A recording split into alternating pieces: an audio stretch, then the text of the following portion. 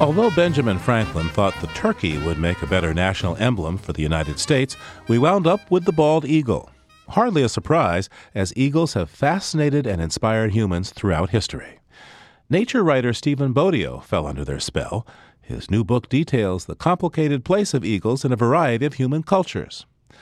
The richly illustrated work, called The Eternity of Eagles, takes us from Central Asia, where the Kazakh tribes use eagles to hunt wolves, to the American West, where herders once shot them from aircraft to protect their flocks. Steve Bodio joins us from Albuquerque, New Mexico. Welcome to Living on Earth, Steve. Oh, glad to be here. So tell me, what makes an eagle an eagle? I mean, is this just a name, or is there some real biological distinction between eagles and the other birds of prey? I'm thinking of goshawks and harriers, all kinds of other birds of prey. The word eagle covers 80-odd species, depending on your taxonomy. We use it in English to mean an awful lot of things, almost more cultural than biological. Large bird of prey. We also call various things eagles that might be better called hawks or harriers or giant kites or even something completely unique. On the other hand, the truest eagles, the Aquila eagles, the eagles we first called eagles, and their relatives are a very distinct bunch of large, intelligent, active predators, usually with feathered legs. They're biologically related, birds, a natural evolutionary group. So there's the essential eagle, and there's the broad, constructed concept eagle. So what's your favorite eagle? My favorite eagle is the golden eagle. That's the eagle that really is eternally, metaphorically, with our culture. It is a hunter, an intelligent bird, a bird that has been trained very early by human cultures as a useful and interesting companion. It can live on young herons in the Maritimes or on turtles on Greek islands. It was the Roman war eagle, and a symbol for that. It was an enemy to some cultures and a friend to others. It is the universal eagle, I think.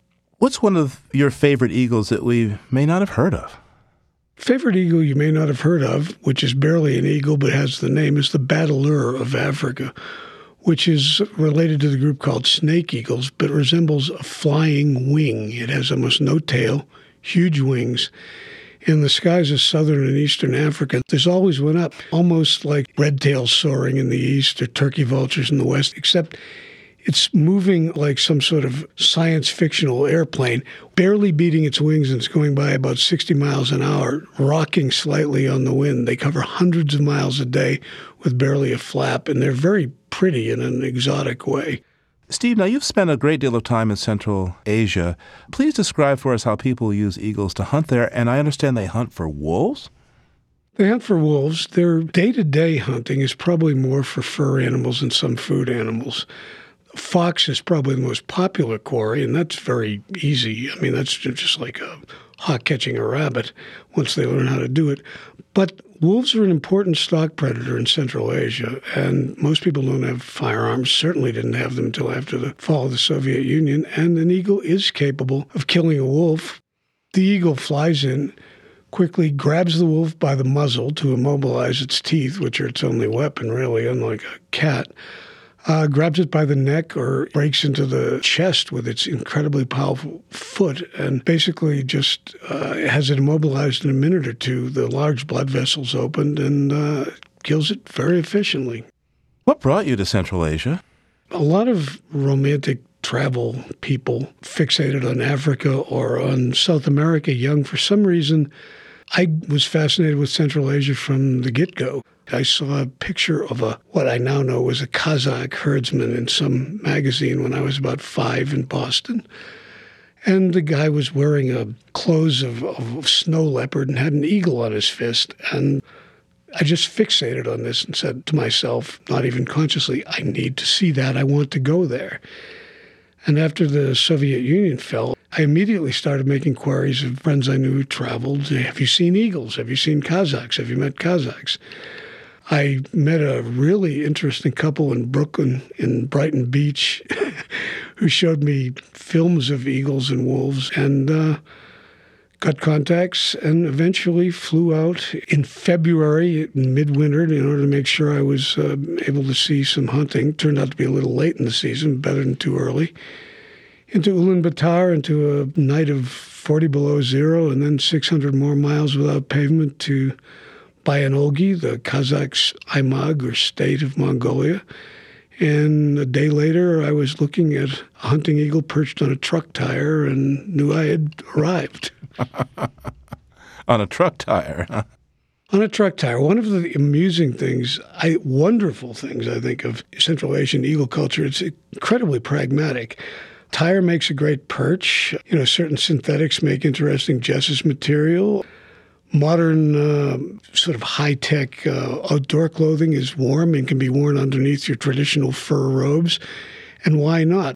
And they're still doing something they've been doing for thousands of years and are happily making use of modern technology. One of the fun photographs in there is the bird riding in a sidecar on a Russian motorcycle going out to hunt.